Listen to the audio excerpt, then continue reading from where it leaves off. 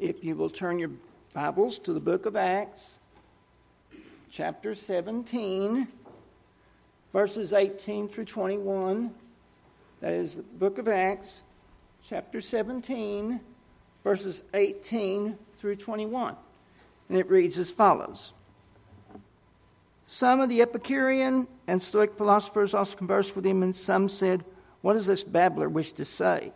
Others said, "He seems to be a preacher of foreign divinities," because he was preaching Jesus and the resurrection. And they took him and brought him to the Areopagus, saying, "May we know what this new teaching is that you are presenting? For you bring some strange things to our ears. We wish to know, therefore, what these things mean." Now all the Athenians and the foreigners who lived there would spend their time in nothing except telling or hearing something new. Thank you, and please be seated.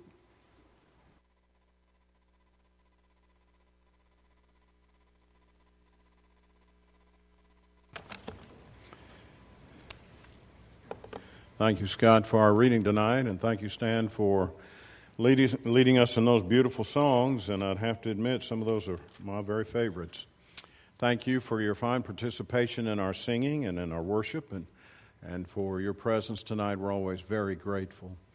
We continue tonight with our Sunday night seminar, and an outline has been prepared. If you do not have one, please raise your hand, and deacons are spotted throughout the auditorium tonight, and they will make sure that you get a copy. And there's a lot of material that we cover in the seminar, and so I do think an outline is helpful to you, and that's why we do it. It's all to be of help and benefit to you. And then, of course, we have the projector, the PowerPoint presentation to help us in that regard as well, and then the lesson itself, and surely we'll go away with a better understanding of this very important topic. We have been studying the sermons of the New Testament, and that is a rich piece of material to study. And we come tonight to a marvelous sermon by the Apostle Paul. We've seen two by the Apostle Peter, where he spoke to the Jews on Pentecost in Acts 2, and he also spoke to the Gentiles in Acts chapter 10, in the household of Cornelius. We've seen one by Stephen, as he spoke to the Jewish Sanhedrin, and we have seen one by Paul already, as he spoke to the Jews at Antioch of Pisidia. A remarkable sermon itself, Acts chapter 13. But here we have a different sermon altogether. The sermon that we have tonight is from the Apostle Paul, and he speaks to the Athenians. This is a part of his travels as a missionary, and he is moved and stirred in his spirit when he sees the city that is given to idolatry. And indeed, the nation and the culture of Rome was a prominent culture. Greece was certainly one of the great cultures of world history. And even though Rome was in control at the time of Paul and the writing of the book of Acts, still the Greek influence was there and was a powerful influence on the world. The language, the laws, the architecture, all of this we have borrowed from the Greek culture itself. This is the Areopagus. The Areopagus is a hill, and it means the high rock of the city, basically, but polis is the Greek word for city, and so it is saying the high rock. And each Greek city would have an acropolis. In this acropolis would be the city square, would be the temples, would be the important buildings of the day. And as I said, each of the Greek cities would have one, but it's the Acropolis at Athens that really becomes the notable one. And generally speaking, when somebody talks about the Acropolis, then that is the one they're referring to, even though there were many in Paul's day and in ancient times. And it was a marvel to behold the temple of Diana in Ephesus, very much like that. The Parthenon is there on the Acropolis, and Artemis, and just all sorts of historical background information and material could be offered on this occasion, but we spend just a brief moment introducing it to you. And then the Areopagus is what I should be saying. That was the Acropolis, now the Areopagus. The Areopagus was about northwest of the Acropolis. If these sound confusing to you, I understand, because they're not words that we use today. And so it's a little hard for me to decide Paul's sermon on or to the Areopagus.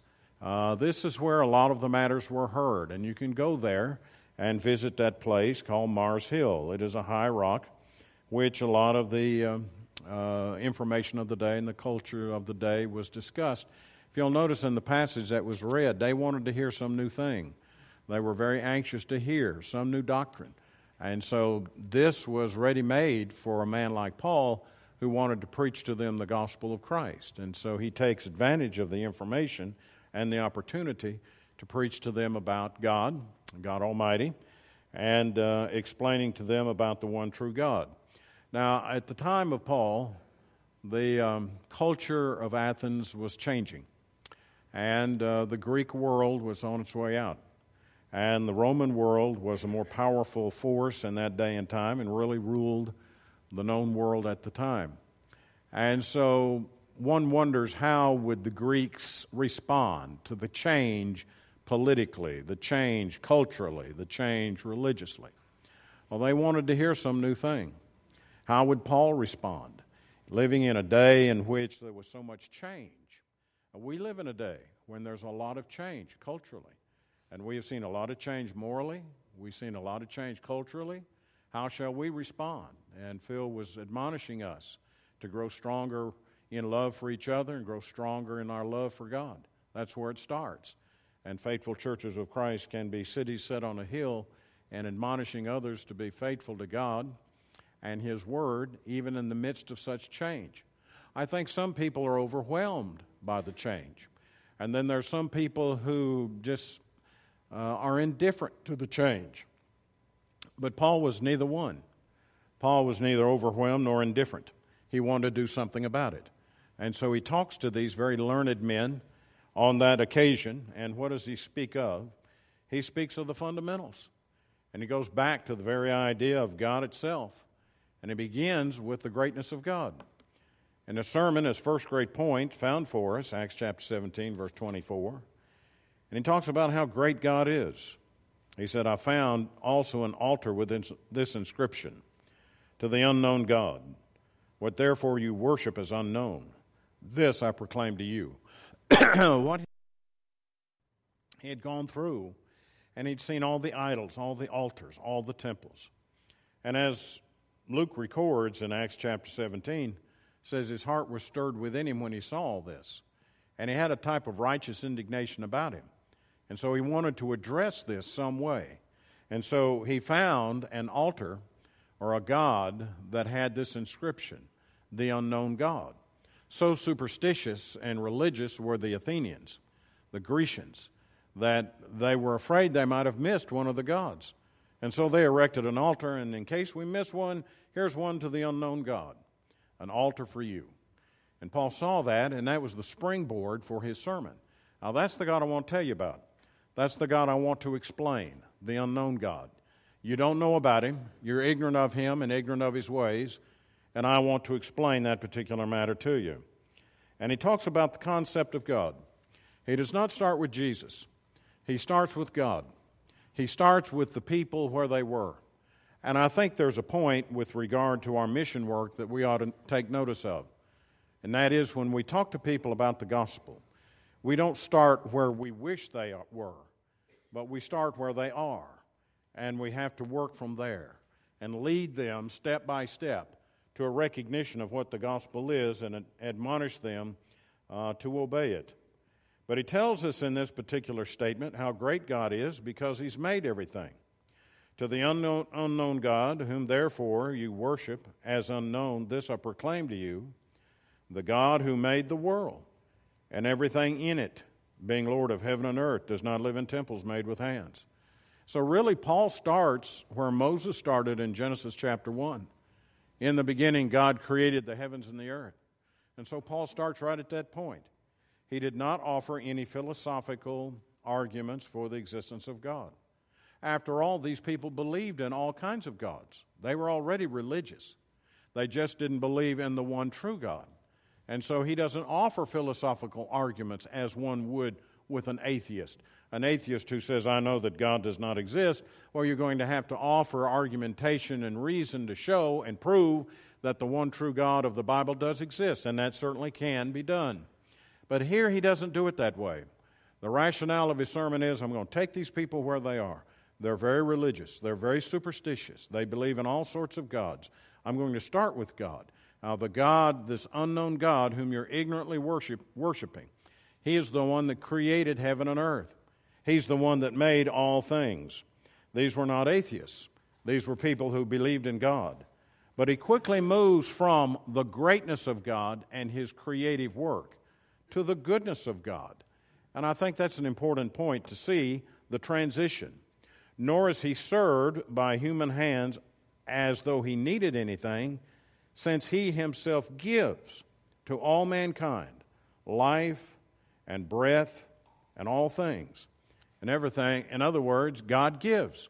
God did not just create the world and walk away from it, but God continued to provide for the world. He's a great giving God. And He's trying to impress upon them how great God is. He's made all mankind. He's made the world. And He sustains mankind. He sustains the world. He provides for it. He's talking about the goodness of God. How wonderful God really is. God is truly good. Now, this naturally would refute some of the philosophical views of his day. Materialism was a very popular view in Paul's day. And the Greeks, the Epicureans, as they are mentioned in the text, were people who were concerned about that. They actually thought that the world came together out of a collision of atoms, and the world actually came about that way. It was some kind of collision. There are those out there today who have very close affinity to that particular view, as silly as that is. The Big Bang Theory is one of the very popular theories to the creation of the world. But nobody seems to ask, where did the atoms come from? Nobody seems to ask, what caused this Big Bang? They all want to presuppose it and then go from there. Well, I'm not willing to presuppose that. The Bible says that man is more than just material, and the world in which we live is more than just molecules in motion. And so he makes it very clear that the Epicureans are wrong on this point. God is good and God gives. And the further point, God does not dwell in temples made with hands. Now, as he would look down, he'd see some beautiful temples there. And if we were visiting the Acropolis today and looked at that little hill, Mars Hill, and looked down upon the city, and we would look up to the Acropolis and all of the wonderful cities, we'd see beautiful temples. The Temple of Zeus, probably the largest temple ever built. You would see the Temple of the Parthenon, one of the great wonders of the Western world. In the Agora down here, we'd look over to our side here and we'd see the marketplace where people would come and go and buy and sell. They'd buy their groceries and they'd sell their vegetables and their food products and that kind of thing. And there would be gods there for sale. And these people would have gods. And then you would look over here at a person's house, and they would have gods of silver and gods of gold in their homes, which they actually worshiped. And Paul is going right to the heart of the matter when he talks about the goodness of God, that these gods, these false gods that you see in the Agora, these false gods that you see up on that great hill there in the Acropolis, these great gods, they are made of man-made device. They're made of silver and gold, and yet they do not give anything. They cannot do anything. But the God that Paul is talking about gives. And notice how he says it in verse 25. Nor is he served by human hands as though he needed anything, since he himself gives. And the text is emphasizing the fact of God is doing the giving to all mankind, life and breath. To be thankful to God, this unknown God, the God of heaven and earth, for all that you have. Now, if you're of the kind and of the mind that you wonder, well, do I really need God? Let's take a moment briefly for the present, and let's just take a big breath. Let's do that now. Just breathe in a big breath, and then let it out. Thankful to God you have air to breathe, because He gives to all life and breath and all things. Without the gift of God, you wouldn't be able to breathe that air. Without the gift of God, you wouldn't have any air to breathe. Notice how man needs God for every breath he takes. And Paul is saying God is good. Now, this really would strike at the heart of the Greek pantheon, because you had these gods that were good, had these gods that were bad. And as you study these gods in the Greek pantheon, you soon see that they're very much like human beings. They commit sin. They do terrible things with each other. They do terrible things with the children of God. They have just a very humanistic approach to the gods and how they act in these particular matters. And Paul says all this is wrong. He says the one true God of heaven and earth is a good God. He gives to all life and breath and all things. He provides for us. He helps us. And without Him, we wouldn't have anything, nor would we be able to survive. But he quickly transcends to another point. And I looked at that and I saw the government of God. And he says in verse 26, and He made from one man every nation of mankind to live on all the face of the earth, having determined allotted periods and the boundaries of their dwelling place. You see, he refers to Adam there. He's made of one man, all nations of men. Now, this no doubt would bother the Greeks, because the Greeks would consider themselves very unique. We're a very sophisticated group. We have a very sophisticated language. We have a great history. And everybody else, as far as we're concerned, are barbarians. You see that reflected in Paul's statement, Romans 1, verse 16, 15, and 16.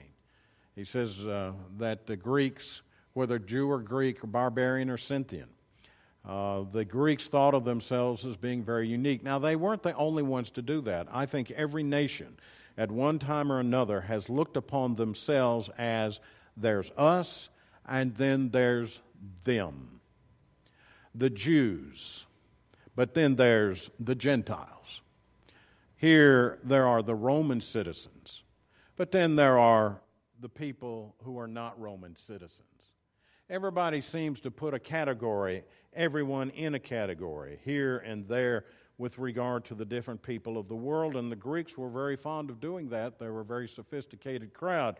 But here, the government of God, He's made from one man all nations of men. All would come from this one man, and He's referring to Adam. And He made from one man every nation of mankind to live on the face of the earth. This is God's way of doing it. You know, there's really no distinction in people that matters except one. Whether you are in Christ or whether you are out of Christ. Now that distinction matters. No other distinction matters. It doesn't matter who you are, where you are. It doesn't matter about your culture. It doesn't matter about your language. It doesn't matter about your education. It doesn't matter about your wealth or what level you are economically. Those things do not matter to God. They don't impress God. The only thing that matters as far as a category of people are those who are in Christ, those who have obeyed the gospel of Christ, repented of their sins, confessed their faith, been baptized into Christ, and those who have not. That's the only distinction that matters. And those who have not need to be in Christ. That's the only distinction. But he goes on from there and he says He controls all things.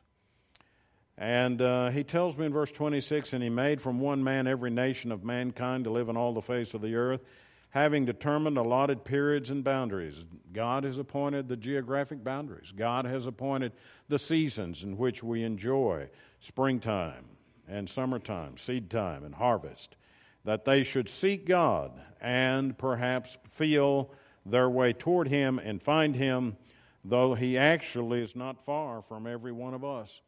And maybe I should pause just for a moment and talk a little bit about this wonderful point. God controls these things. We all need to look at Daniel chapter 2 and passages in Daniel where Daniel tells us that God raises them up and He brings them down. And he's talking about kings and kingdoms. They will be used for His purpose. And then when God's purpose is finished, then He will bring them down. He will determine the length of the reign of kings. He has determined the geographic boundaries. He did not create and walk away from this world, but God has given the Greeks their day. But now there is another one, and that is the Roman Empire. But by verse 27, he's making the point, and I'm still in this matter of the government of God. He's making the point you need to seek God. And as you look at this sermon, you see how tightly woven this sermon is. He goes from one point to the next. And one point really relies on the previous point. God is the creator, God is a good creator and a good provider, and God has given us this government.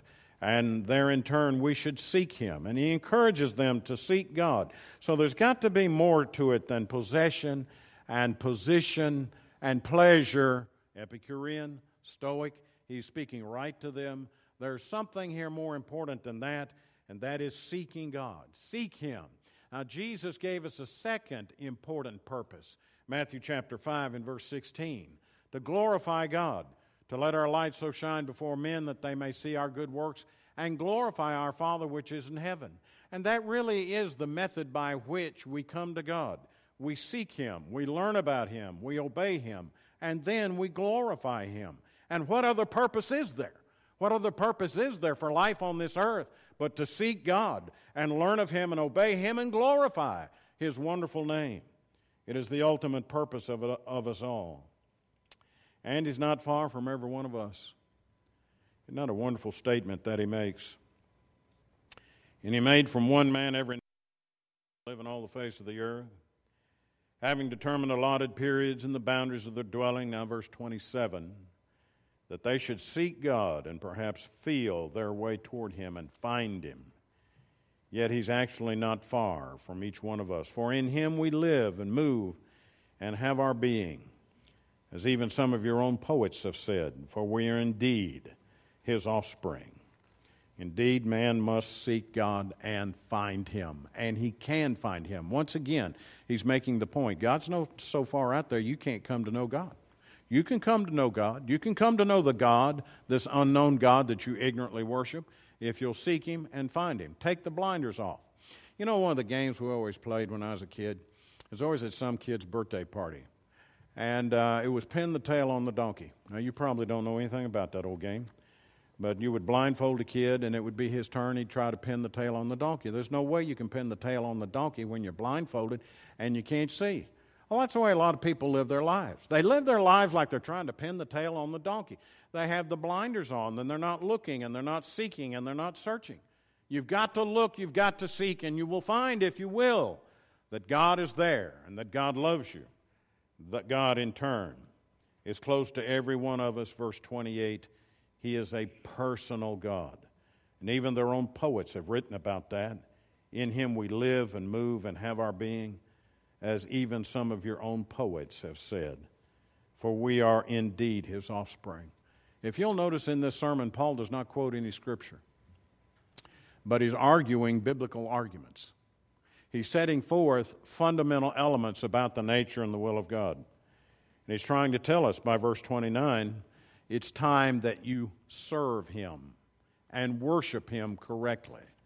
Now here's an attack upon the idolatrous practices of the pagans itself. And this man is speaking right to their needs. He's telling them in a very sophisticated way, you're worshiping the wrong God. You shouldn't be worshiping these idols. Being then God, we ought not to think that the divine being is like gold or silver or stone, an image formed by the art and imagination of men.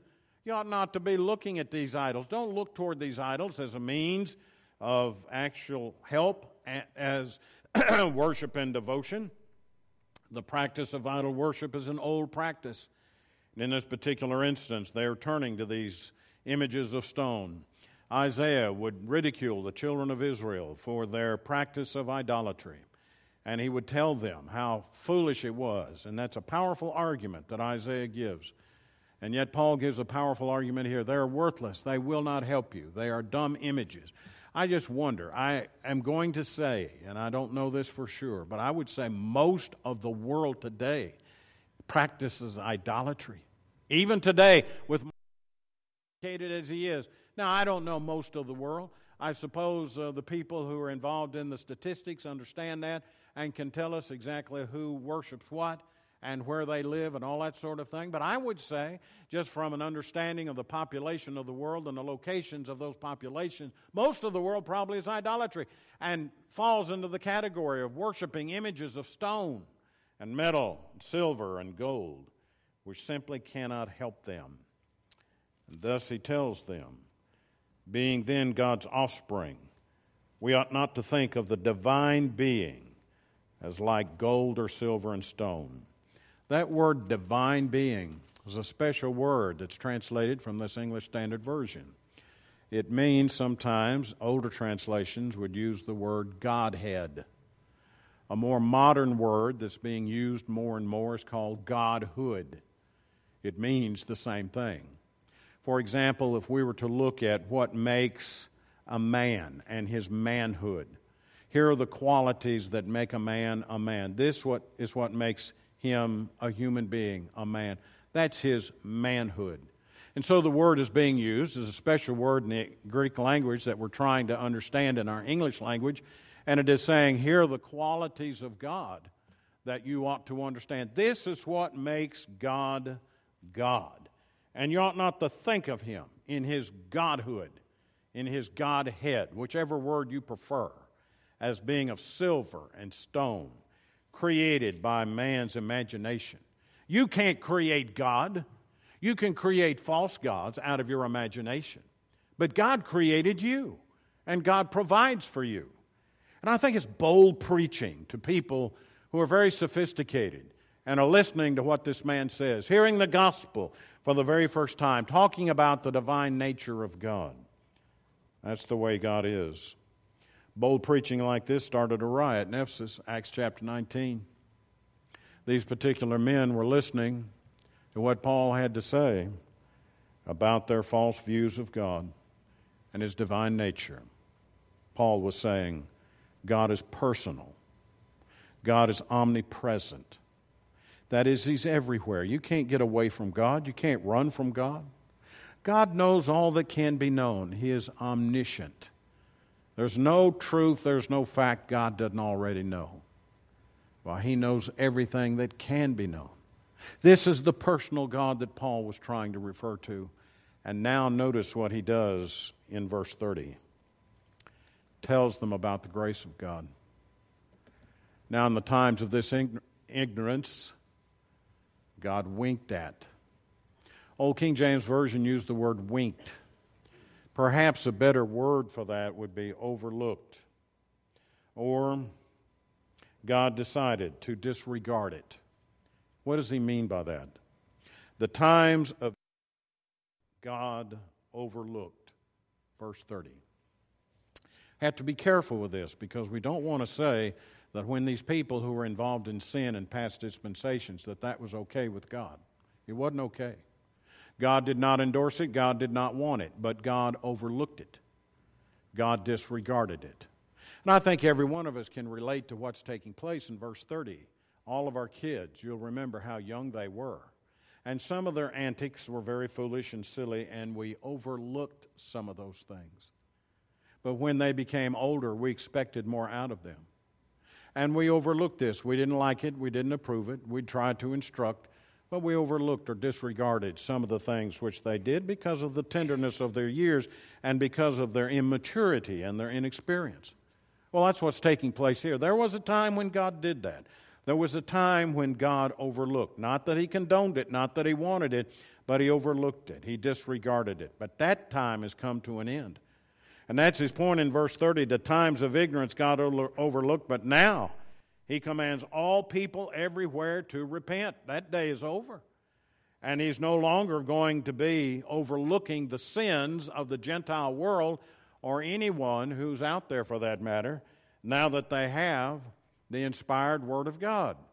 They are not going to have any kind of overlooking of their sins. Now, if you notice the word ignorance, it's the word ignorance that we have in verse 30. He uses this word 3 times in this sermon, and he's telling them, you really are ignorant.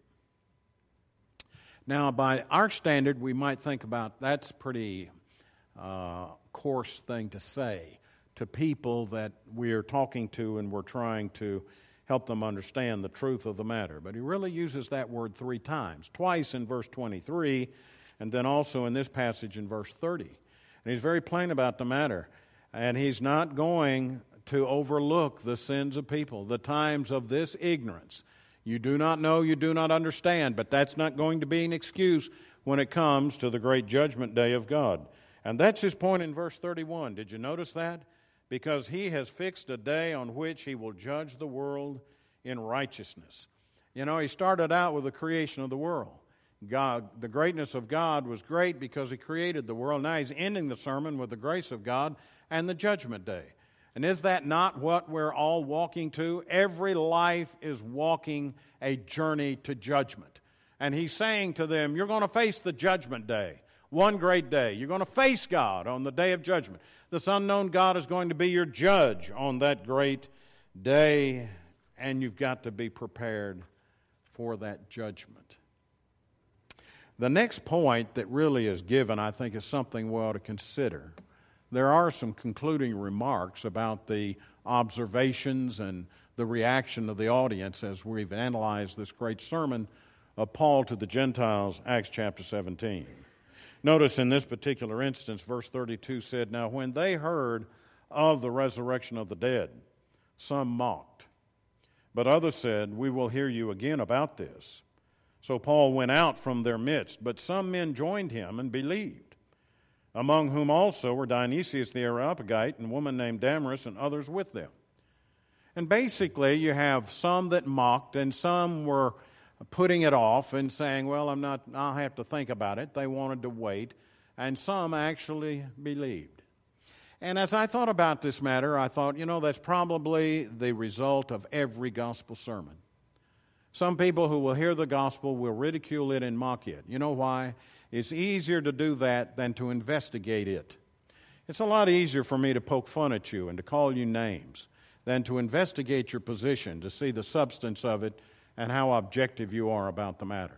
You're seeing that on television now, how they throw these names at each other and they talk about it and they ridicule each other in this political arena that this country has every so many years. They're mocking each other. They make fun of each other. But that's an easy thing to do. It's easy for me to mock you. Who is this seed picker that would come up to us and tell us what to do? We got a guy coming in here from out of town. Now, it's true we ask him to speak, but when he starts talking about the resurrection, that breaks up the party. They're not going to listen. They were following him right along. They were following him right along with regard to the greatness of God and the goodness of God and the government of God and the grace of God until he came to the resurrection of the dead, because Greeks didn't believe in that. They thought that the body was a prison for the soul and that when the body dies, then that soul is going to be released and it's going to enjoy freedom. And yet, here's a man who's talking about the body being resurrected. I'm not going to listen to that. And some of them mocked. And without investigating, considering carefully what he had to say, they mocked him and ridiculed him and made fun of him. That's what some people do. Some people will wait. It was Felix who decided, I'll hear about this some other time, Acts chapter 24. I'll listen to thee on this another occasion. But I want to tell you something, and I hope you listen very carefully. Procrastination with God is a dangerous game. You better not put it off. You better take care of it now. As far as I know, Paul never went back to Athens. If you'll notice how Luke records this particular matter, so Paul went out from their midst, and he never went back. They wouldn't have another opportunity to hear this on some other occasion. And that could very well be our situation. If you read and study from the pages of the Bible something that you need to do, something that you need to change, if you read from the pages of the Bible, this is what God is telling me, to repent of my sins and confess my faith and be baptized, immersed in water, full of the remission of sins, and He will add me to His church. And when I learn about that, and I learn about living a faithful Christian, I better be doing that right away. I think one of the most powerful words in Acts chapter 2 is that word then. Then they that received the word were baptized. They did it right then. They didn't wait. They didn't put it off. But a lot of people will do it. And when you try to procrastinate with God, you're going to be a loser for sure. Some believed. There was a few that saw what was taking place, was moved by the truth of the matter. A great sermon to people who were filled with a lot of intelligentsia, filled with a lot of sophisticated learning, and thought of themselves being very smart and very bright and very learned. After all, we are the people of Aristotle. We are the people of Plato. We are the people of Diogenes. Who is this telling us about this God who's going to judge us? And this resurrection, we will not hear it. And they departed. That's the way it is, isn't it? Jesus spoke about different soils in Matthew chapter 13.